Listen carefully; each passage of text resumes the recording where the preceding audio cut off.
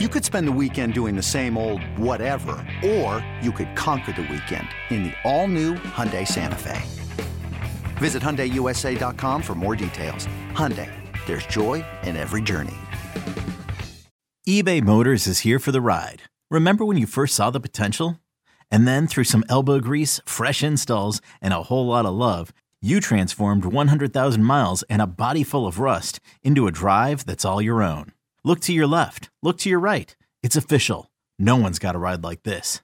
There's nothing else that sounds like, feels like, or looks like the set of wheels in your garage.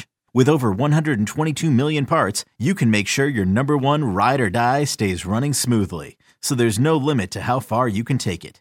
Brake kits, turbochargers, engines, exhaust kits, roof racks, LED headlights, bumpers, whatever your baby needs, eBay Motors has it. And with eBay Guaranteed Fit, it's guaranteed to fit your ride the first time, every time, or your money back. Plus, at these prices, well, you're burning rubber, not cash.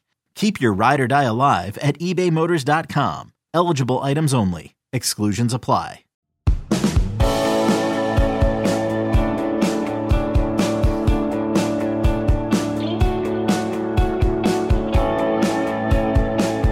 This is the perfect collection of college football questions exists. I think in the next hour or so, I could argue yes. We got a really good mailbag here. It's the Late Kick Extra podcast. I'm Josh Pate. This is Wall to Wall College Football. You can only find this particular version of this particular show in this podcast feed. We do a lot on YouTube. Some of these little individual videos from this pod even go on YouTube, but you want the full Wall to Wall Late Kick Extra, this is where you have to be. Now, I know it sounds like I'm talking like an auctioneer. Is there somebody in the back? Do I see somebody in the back? But that's just because we have a busy day ahead of us. We're headed to Miami today. Looking forward to getting down there. Late Kick Live will be from Coral Gables on the campus of the University of Miami Thursday. So we got a busy week. There is no off season. And we're going to have a really good addition to the Pate State Speaker Series. But that's all Thursday. What about today? Well, today, producer Jesse and director Colin and Bradley the associate and I, we mined the mailbag all the way down to the bottom. And we got some really good questions here. So let's start it off. Digital Spittle, who hails from Oklahoma City, hit us up and said, what teams are the biggest question marks heading into this season? Well, I think we should start right there in your backyard. Let's just go to Norman, Oklahoma. Oklahoma's a really big question mark team. Now, I got my feel on them, and I'm sure everyone listening to this or watching this has their feel on Oklahoma. How confident are you in your feel? And I'm excluding Sooner fans for a second because, of course, you have every possible reason. You've seen every possible way that the glass can be half full instead of half empty. You know, but if I talk to you guys and I were to inject truth serum in you, or maybe you're just a real one who can see past the crimson and cream colored glasses and you can see your team for what it is, you know that there is some element of the unknown there. They overhauled their defense, and they had to because their defense was woeful last year. They still, to my feel, don't have a true number one receiver on that team. Now, that doesn't mean they can't have one. This is college football. Guys emerge all the time. But I'm looking at how much they overturned, and I'm looking at how subpar they were last year relative to everyone's expectation level. And you can tell yourself that Vegas is right. You can tell yourself, hey, 9.5 as an over-under win total. For a team that barely made a bowl game last year, like, wow, they believe in us. Yes, they do. And those people aren't stupid. And I believe in you too. And it's questionable day to day whether I'm that S word that I just mentioned. But Oklahoma is an absolute question mark team this year. It's just a team that could go one of two ways. You know, I got confidence, but even I have to admit they could go one of two ways. Another team that I think bears including in this particular conversation is Texas A&M for basically all the same reasons that we just listed with Oklahoma. Texas A&M, they got an over-under win total of 8.5 after they just missed a bowl game last year. And so, again, odds makers are looking, and here's basically all that comes down to. If you're out there and you don't bet or you don't really care about it, but you're kind of curious how those odds are formulated, a lot of it just has to do with roster talent. A lot of it has to do with the skill level you have on your team and the understanding, based on history, that more times than not, teams full of really talented players tend to have better records. I know. It's a crazy concept, but it does normally work out that way. However, I hear some of you yelling already. There's somebody out there listening right now on an elliptical machine at a gym somewhere in the US of A, and you're saying, hey, they had a lot of talent last year, didn't they? Yes, they did. Well, they didn't even make a bowl game last year, did they? No, they did not. What say you? I say, I saw it just like you did. That's an exception to the overwhelming rule, but here's the problem. Let's just say the detractors are right. Let's just say the haters are right, and it was on Jimbo. Well, Jimbo's still the head coach there. So if it was on Jimbo, he better have made some changes. Now, we all know he did, at least from what we can see. He did make changes. A lot of guys left. He brought in some influential pieces, namely an offensive coordinator. He brought them in. And at this point, I'm just kind of telling you a lot of what you already know. That's the point. Like, everyone knows that. The Vegas odds makers know that. A&M fans know that. Still a big question mark, team. And with both of these teams I've talked about so far, OU and A&M, you picture getting into October and then early November, if they've already lost a handful of games, man, think about the conversation. Think about how uncomfortable that starts to get. There's always that handful of teams where there's a lot of optimism, but there's also no room for error because you've used up a lot of your equity, and I think that absolutely fits Jimbo Fisher. What about Miami? We're going to be down there later this week. What about the Canes? Bad last year. Really bad last year. So much as is normally the case when you have a new staff that comes in, this is kind of like the Oklahoma vibe. New staff comes in, you immediately have high hopes. Sometimes it pans out. Other times, like with Miami, it doesn't. You're not happy about it. However, you're able to convince yourself, okay, sometimes things have to get the darkest before dawn. You can tell yourself those sorts of things. You can say, maybe we just had a little bit more of a rebuild than I thought. Maybe we had to hit the dump button on a little bit more of the program than I thought. You know that. Every one of us has been through that at some point with teams we root for. And it's not always just college football, but especially in college football. Well, anyway, they did all that. There's a lot of roster churn, 2 new coordinators. We're going to talk to those guys later this week. Tyler Van Dyke is back, and there was some concern that maybe he would be moving on. And so that was a lot of the off-the-field drama. Well, they've recruited pretty well. They have portaled pretty well. They're over-under win total 7.5, so a little bit lower than the other 2 I just mentioned. But with Miami, it's the same thing. If they get off to a hot start, let's just say A&M comes in there early in the year and Miami beats them. That'd be a really, really big win for them. Really big win. Because this is a team with the 5th best odds to win the ACC.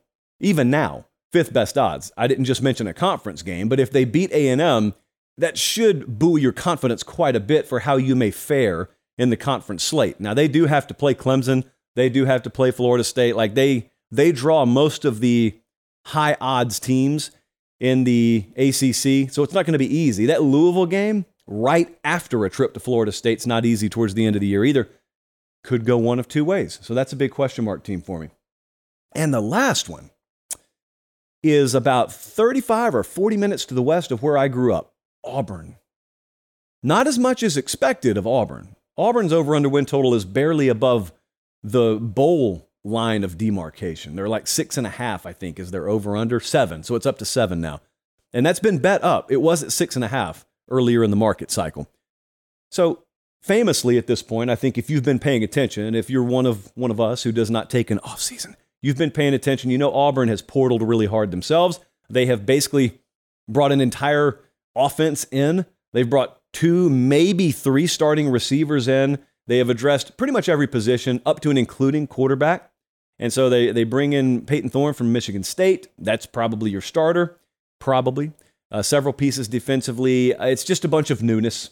And that includes head coach. And so, when Hugh Freeze gets hired, I think the first reaction from a lot of us listening right now, and the one guy here talking, is what Hugh Freeze does offensively is not the most complex system in America.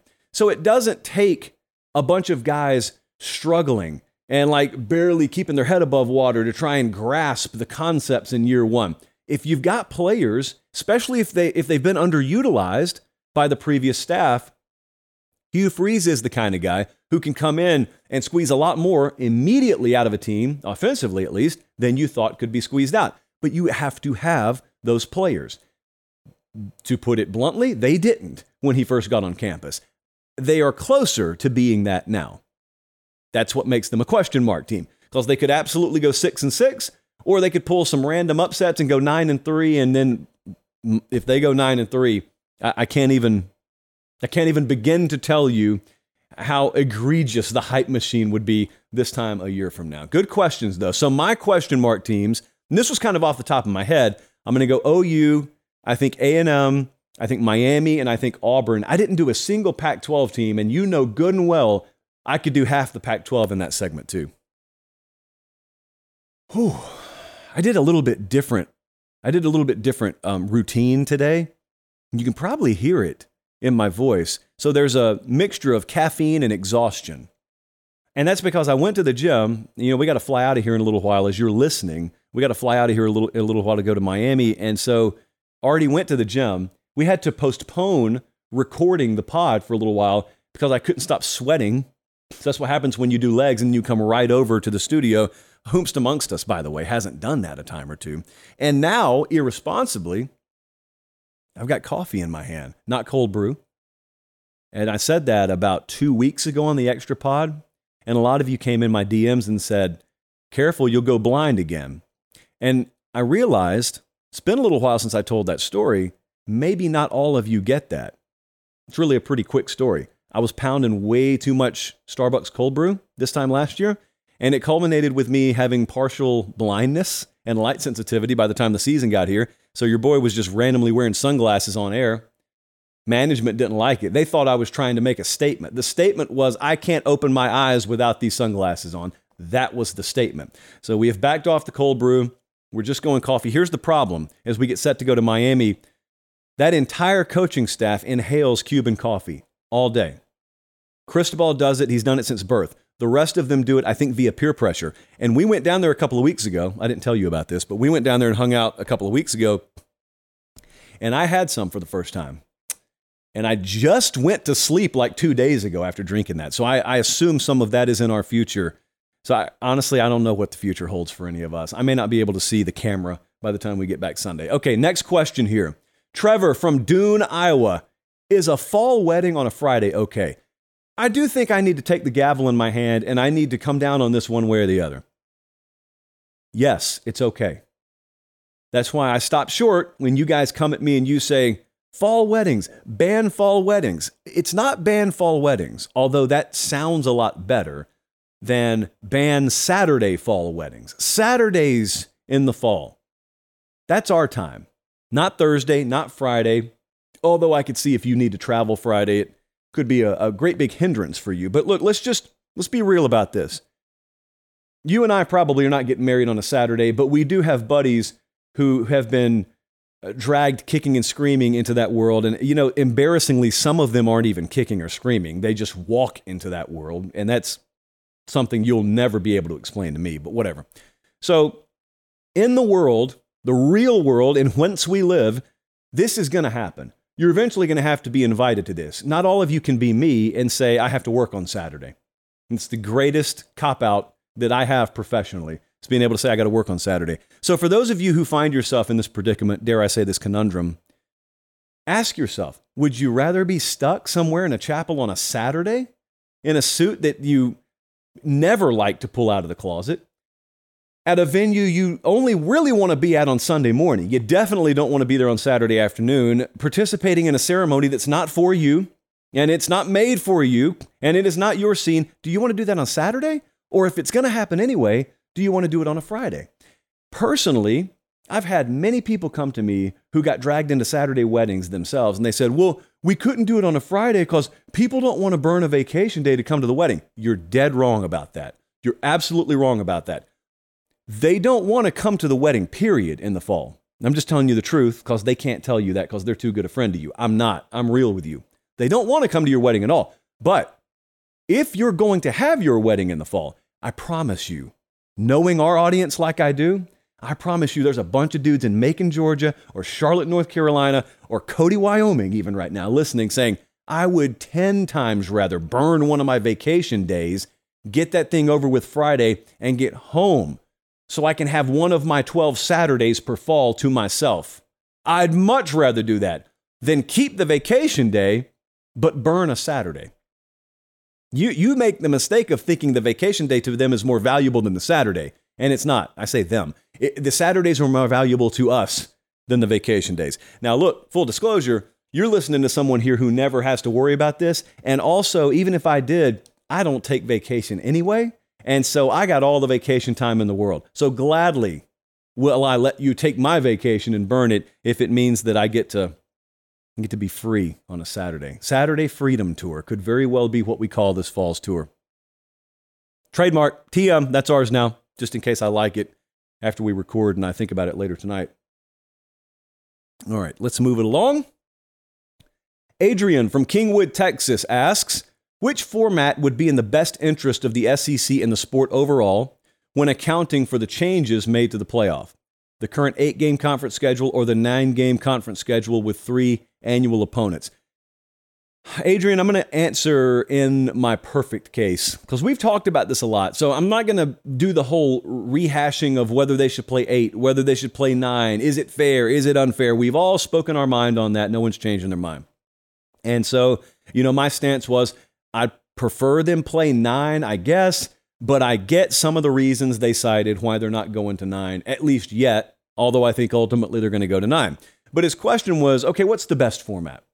Well, on Late Kick Live Sunday night, I showed you some tweets from a pair of our buddies at College Football Nerds on Twitter. They have a really, really good show. They mainly do it in the fall, a lot more analytical, a lot more numbers-based than we are. So it's kind of a good partner product. Cole Kubelik's show, College Football Nerds, our show.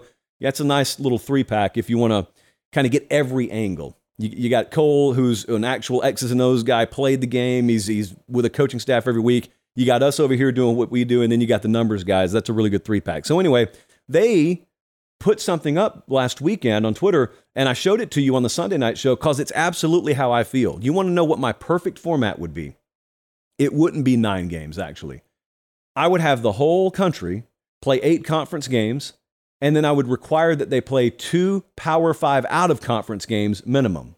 And that is 10, obviously. And then your 11th game could be a G5 game. Your 12th game, if you want to keep your FCS game, I don't think it's the worst thing in the world. I don't love it, but I don't think it's the worst thing in the world. Outside of that, I'll tell you what my real perfect case scenario would be. I'd love for everybody to play 8 conference games and 4 out-of-conference Power 5 opponents.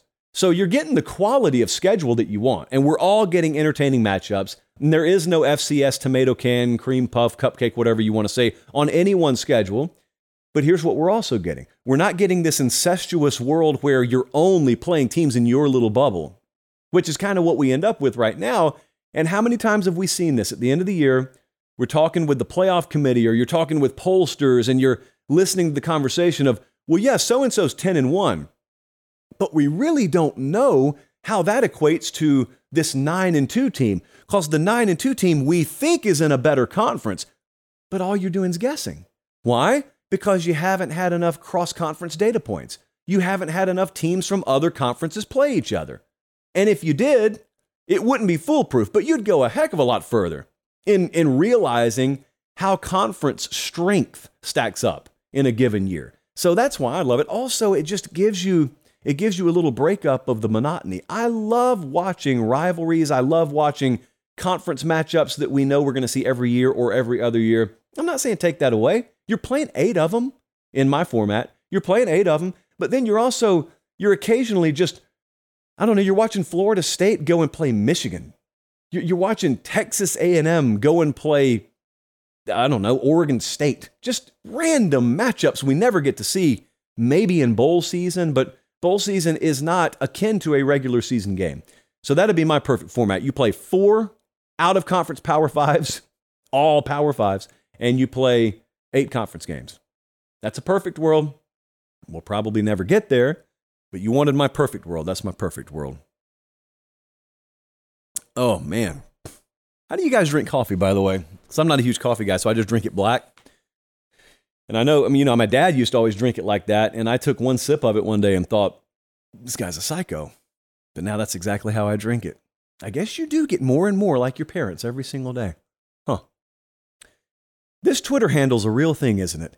At Pate's Pong Paddle hit us up from parts unknown, probably Forts in Georgia, and he said, I get not questioning individual play calls, but is it reasonable to question a series of plays, like Bama calling 9 straight pass plays for 3 straight 3-and-outs in the second quarter versus LSU?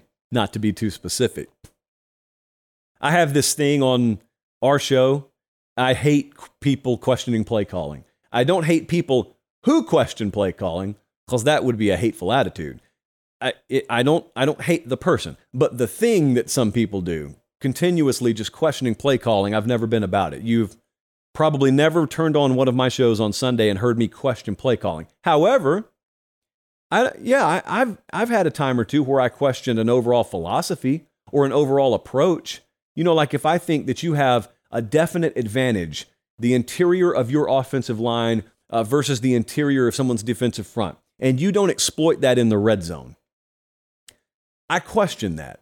If you're continually going to something that I don't feel is your strength, I question that. Individual plays, I don't question. And look, half the time I may even be wrong when I'm questioning your philosophy.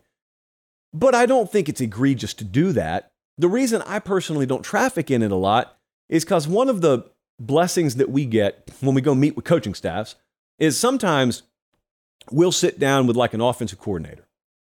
And I will frequently ask those guys about a game that happened the year before, still fresh in their mind. And I'll ask them, hey, what about this play? What about this sequence? Take me through it. They could go for an hour. And what they're doing is they're rarely just pulling up that play and saying, all right, here's what happened. Here's why it didn't work. Sometimes, yeah, it's just a lack of execution. But most of the time, what they have to do to explain a play call, what a college football coach has to do, if they're really going to be thorough about it, is they have to take you all the way back to spring, and they have to take you all the way back to their self-scouting, and they have to take you all the way back to their player evals, and they have to take you all the way back to strength and conditioning teams showing gains or losses, and where is a player relative to where we wanted them to, and then how does that correlate to what we want to do in terms of changing our philosophy and what we think would work in this set against this look and against this front.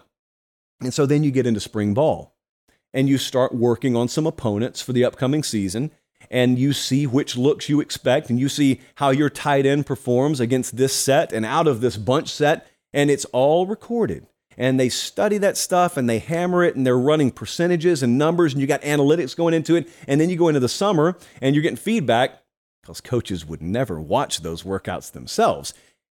And you're finding out, all right, who's dropping the ball, who's catching the ball, whose speed is still where it needs to be in terms of our GPS monitoring. Then you get in fall camp and you find out who can handle the workload mentally and physically. And then maybe you're watching the other team's spring games and you're getting reports from them. And then you get in the season and you're comparing what you expected from your opponents in certain looks and situations versus what you're getting. And then you get to game week, and you're really hardcore on installation of that specific game plan, and you have seen in practice what you think works and what you percentage-wise think gives you the best chance to succeed.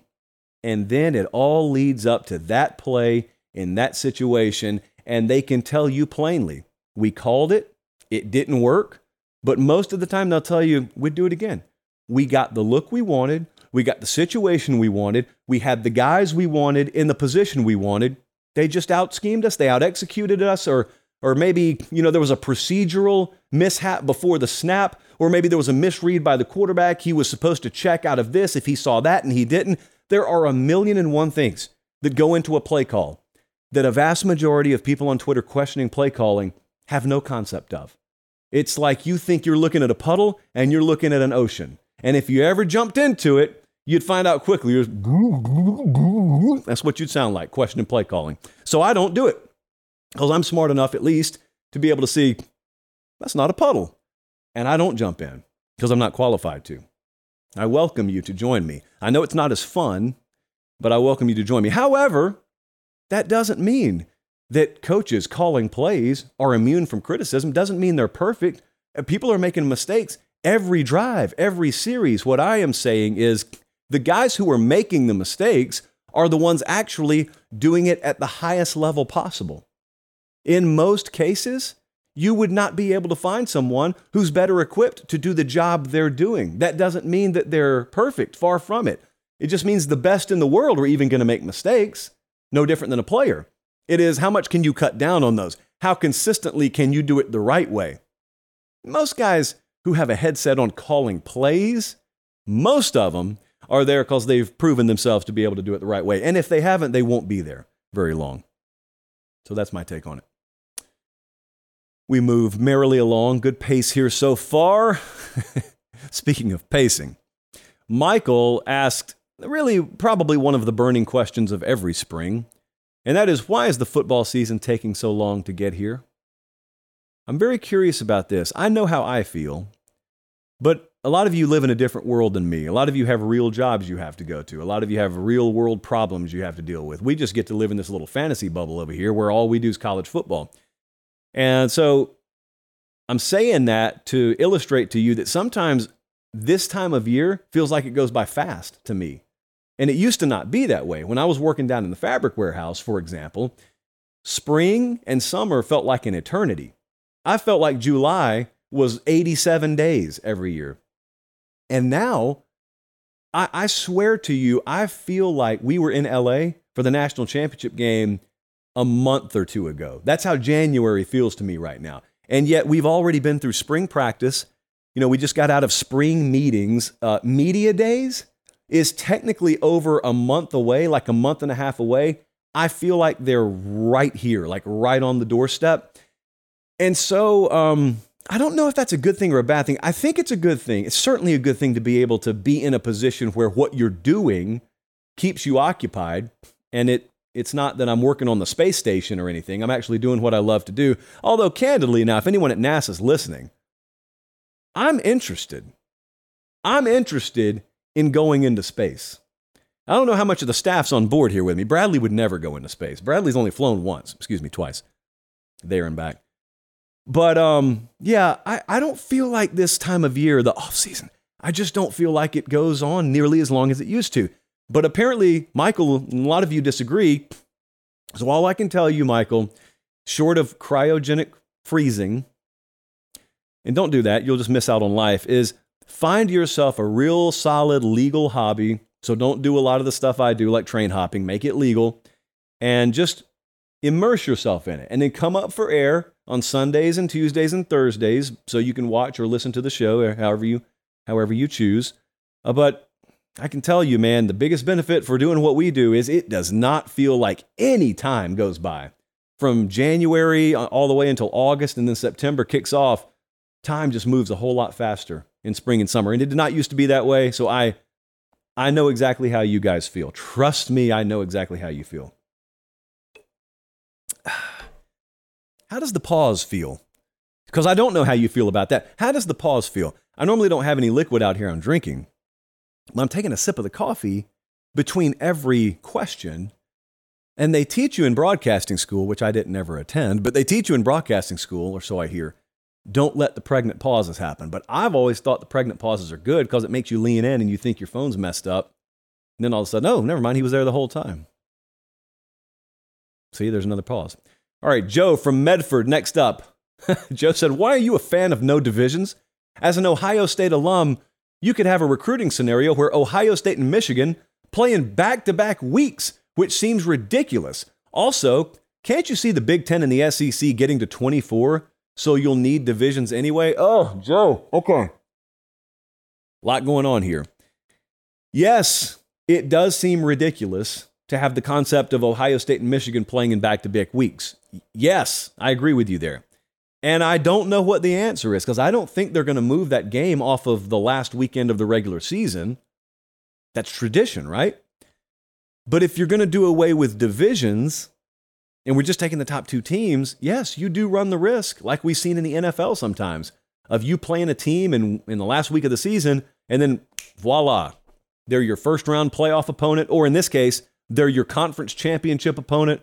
And you know, there is this crazy, crazy, crazy world out there where you play the same team 3 times in a year in the expanded playoff era and the no division expanded playoff era. You're not wrong here. Now, that doesn't counter the fact that I still think divisionless formatting strictly to determine a conference champ in principle is the better format. What is a division?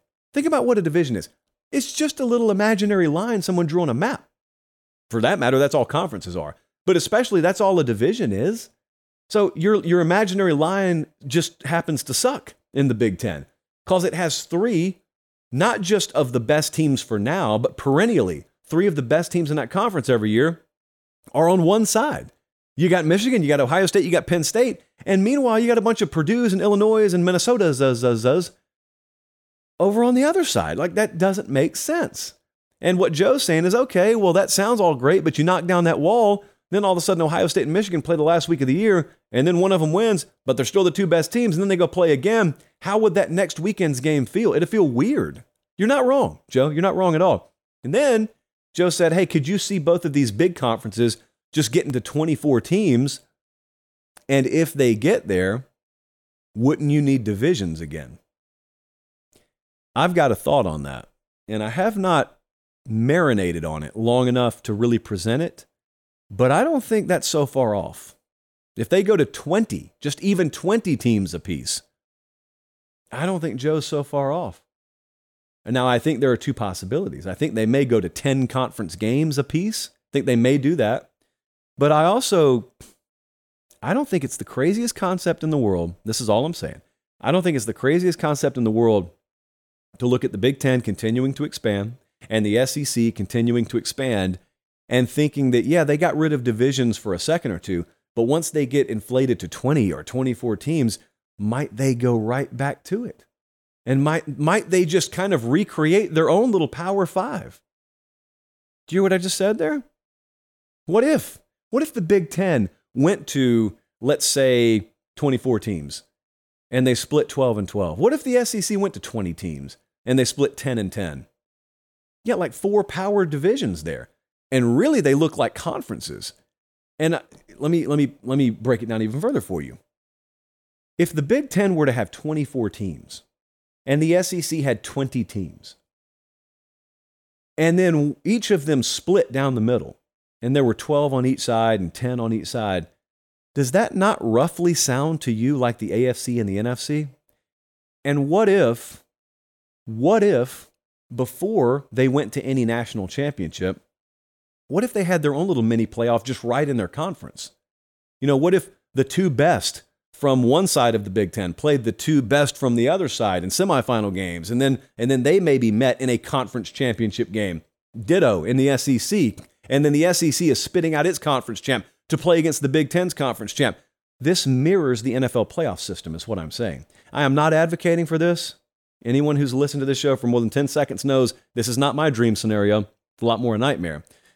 But if that's where you're going, that may be what you end up with. That's why I'm so fascinated when we get out of this current media deal, this current playoff contract, which only runs for 2 more years, and they have to renegotiate this thing again. I'm curious, how big is the Big Ten at that point? How big is the SEC at that point? And how willing are they to just carry over the current model that we'll have next year, where it's 6 conference champs, auto bid, and then it's 6 at-larges? Are they just okay with that?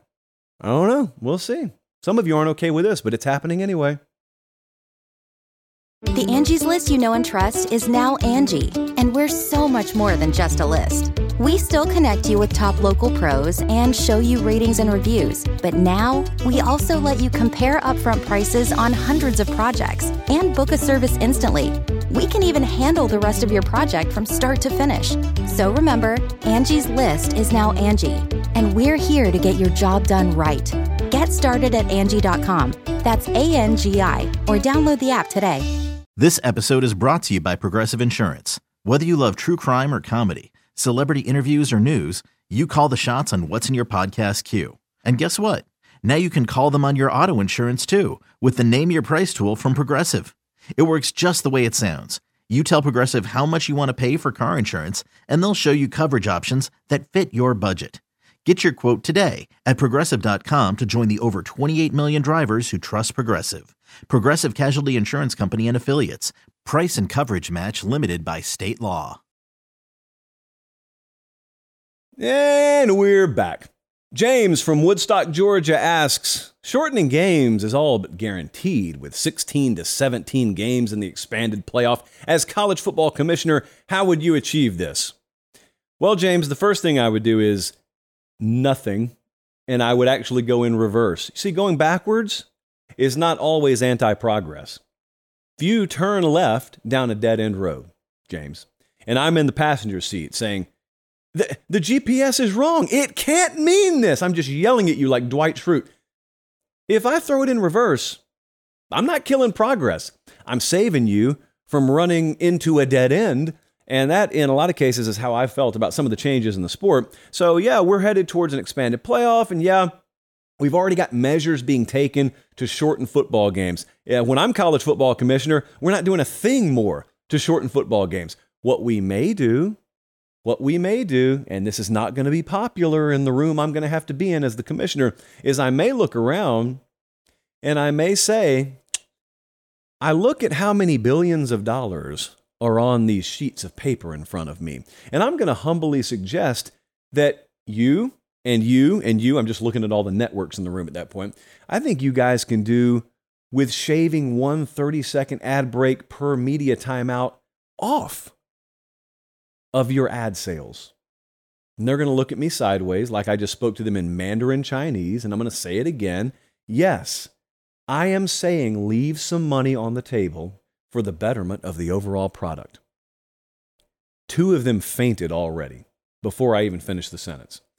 Because when it comes to the best interest of the sport, as far as the people in that room are concerned, it actually has very little to do with what the best interest of the sport is. Like, the best interest of college football to them is what serves the big media companies. And they're not evil.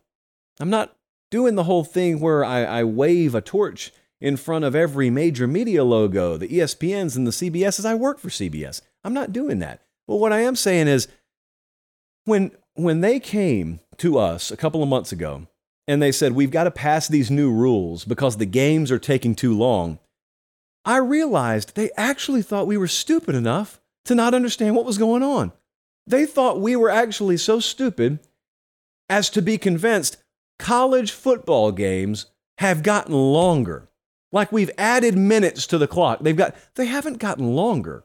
The runtime has gotten longer because you've got 45 seconds more of ad break in each break than you used to have. And that adds up. You run 12 to 15 ad spots over a random Saturday afternoon broadcast, and all of a sudden, at 45 extra seconds a pop, you're getting over 5, sometimes closer to 7 or 8 minutes more run time. And that's not even to account for how much longer halftimes are and how many ad breaks are sold, especially on the bookend ad breaks going into and out of a timeout. And they looked at you and they said, we got a problem. Oh, really? What's the problem? College football games are too long. We got to change the clock rules. Are you changing anything about yourself? Absolutely not. No, we're not changing anything about ourselves. What do you want us to do? Give up money? We need all this money. And then, and this is the capper, and this is what really gets me. I don't think our audience does this, but some of the more casual-minded amongst us do. Some people actually clap like seals whenever those conferences release those staggering new dollar figures and those media deals. Some people start beating their chest. Look at how much money we're making. We? Whomst? Whomst is we? We, the SEC. Really? Could you show me that check when it shows up in your mailbox there in Woodstock, Georgia? Could you show me that? I don't think you can. Hey, down there in Meridian, Mississippi, could you screenshot the direct deposit that the SEC sent you? No, you don't have it. Why do you care? How does it impact you if the SEC made $13 million less a year? How does it impact you? Answer, it doesn't. And yet they've convinced some of you to hold the shield for them so they don't have to take the criticism. I wouldn't shorten games at all, is my answer. And if that gets me ousted as college football commissioner, whatever. But no, I wouldn't shorten games at all. Somebody was asking last night, because we're recording this on Monday, even though you won't listen to it until Tuesday. Somebody was asking about whether I was going to go to an NBA playoff game when we're down in Miami, and y'all were joking. Like, you think I've never been to an NBA playoff game or an NBA finals game. I'll give you a story. It's about 2 minutes long. The year was 2013, and your boy had been hired in my first ever television job. And I was due to start, I think it may have been a Monday, whatever day I was going to start. This is when I had been working at the radio station, and the television general manager called me, and he offered me an opportunity to host my own weeknight college football show and also be the sports anchor at the news station. I've never been on TV before. This is my big break, okay? Well, I also got tickets to the NBA Finals Game 6 down in Miami. This was Spurs Heat. That's that game where Ray Allen hit that three very, very late in the fourth quarter to send it to a Game 7. Heat end up winning. So I'm down there for that. I missed my flight the next morning by about 8 minutes. I don't make it to Columbus to start my first day of work. And I can't get another flight out of Miami. True story now. I had to rent a minivan because that's all they had left. And I drove straight shot from Miami International Airport all the way to Hartsfield in Atlanta just to pick up a car and then drive it down. That's another hour, hour and a half. Drive it down to Columbus.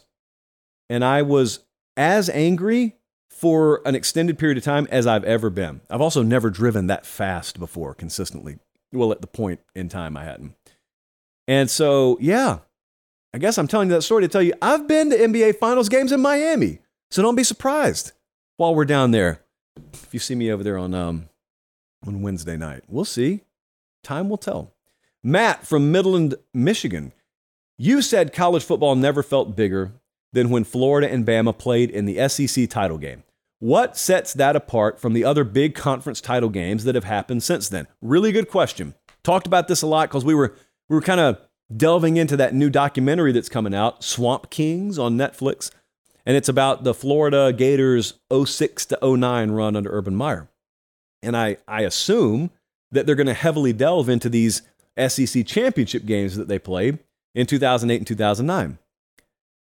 And I said at the end of the Sunday night show, I said, those games felt like the pinnacle of college football to me. That period of time, college football's never felt bigger to me than it did when it was Meyer versus Saban. It was Tebow. It was Mark Ingram. You got two Heisman winners on the field. Both of them are undefeated in 2009. Florida's going for history. Like Florida is coming off a national title that they had to go through Bama to get the year before. And they're looking to be coronated maybe as the best team of all time. But the point is, it was 1 versus 2 both years. And this is the BCS era. Those teams are the two best in the country both years. They're the two best in the country, but they're not meeting in the national title game. They're going to the SEC championship game. And the country kind of viewed the SEC title game as the national title game both years. Both winners ended up going on to win the national championship. But the stakes were maximum. The environment was maximum. There was such urgency. There was no safety net under the game. You had legendary head coaches. You had legendary players on the field.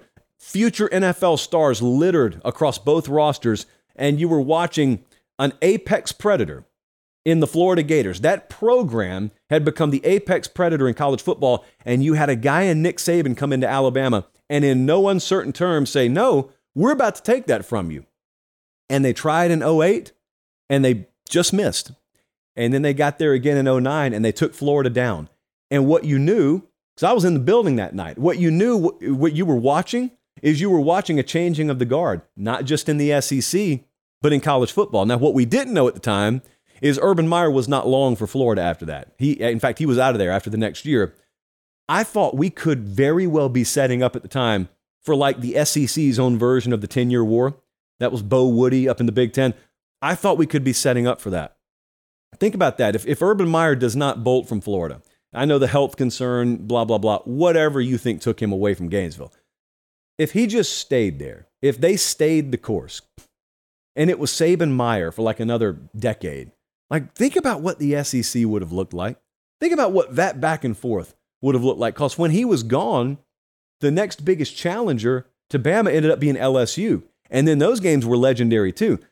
But if it was Saban and Meyer, and they're on opposite sides of the SEC, so they wouldn't have always even met in the regular season, that would have been legendary. As it was, we got a taste of it. And I think what it was this was pre-opt-out, like no one had ever opted out of anything. This was pre-playoff, so no one was focused on the playoff. This was maximum regular season. It was maximum importance on every game.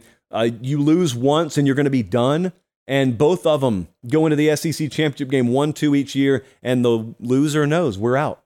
You'll never get that again because you can never have teams that elite go into a late season game knowing that we cannot lose today or we're going to be out of here, because the expanded playoff will remove that urgency.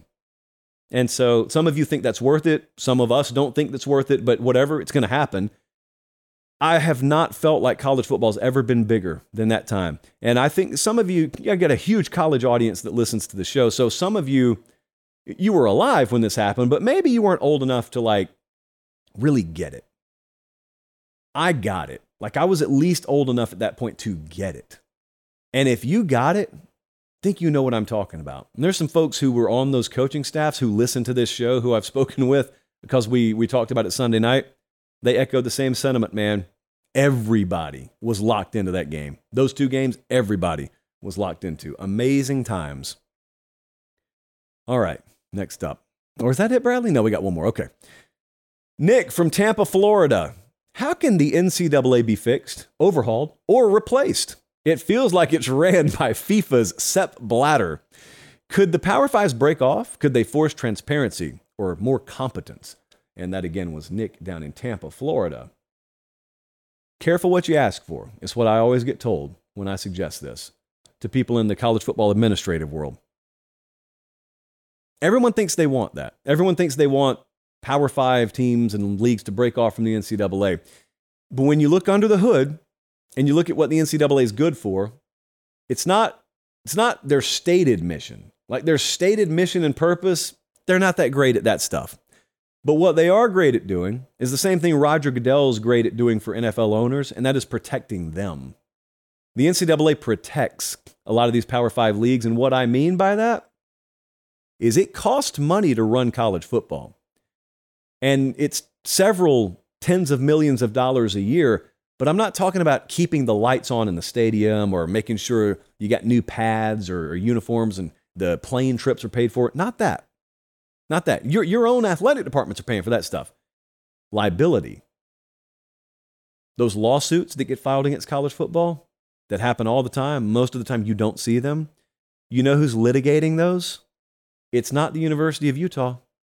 It's not Tennessee. It's the NCAA. You played at Tennessee. You got a sustained neck injury that gives you trouble later in life, and you get sucked in. Well, you don't get sucked in. You get included in a class action lawsuit. It's not against the SEC or Tennessee. It's against the NCAA. And right now, the NCAA is the one where the pocketbook opens up and those costs come out. Well, are you ready to shoulder that? A lot of leagues say no. And so when this gets presented, yeah, you get hamstrung sometimes by their lackadaisical approach to enforcement, and then other times their aggressive approach to enforcement. And yeah, it's mind-boggling sometimes. While they'll approve one appeal and they won't approve another appeal, takes forever for a coach to find out if he's going to have a show cause or not. All that is very, very aggravating. However, if you want to break away, you got to make sure you're really ready to break away. And some leagues think they're ready to break away, but they're not actually ready to break away. Now, this is boring to college football fans. Like, you guys don't care about what's happening in a courtroom. You do care about what's happening on a field. I'm just telling you part of the hiccup, part of the holdup for this happening is what I'm talking about. Liability, liability, liability. It costs money to defend college football, and not all conferences are ready to do it, despite what some of those gigantic media deals would suggest. Now I'll come back, and I'll actually say what those media deals indicate is maybe a couple of them are going to be equipped to do that, but it is not cheap. It ain't cheap to run a college football league or conference or whatever the case may be. All right, big week coming up. I ask you guys, humbly ask you, subscribe, and then go get Mom's phone and subscribe there too. It doesn't really matter. We're not going to do any harm to her. Don't worry. We love Mom. And I love all of you. And I mean it. And I speak for the staff as well. So for Director Colin, for Bradley, the associate, for Producer Jesse, for myself, we'll see you Thursday night from Miami. Make sure you're following the Instagram story. Could be really, really spicy this week from South Florida at Late Kick Josh. Also, there's just great softball content over there too.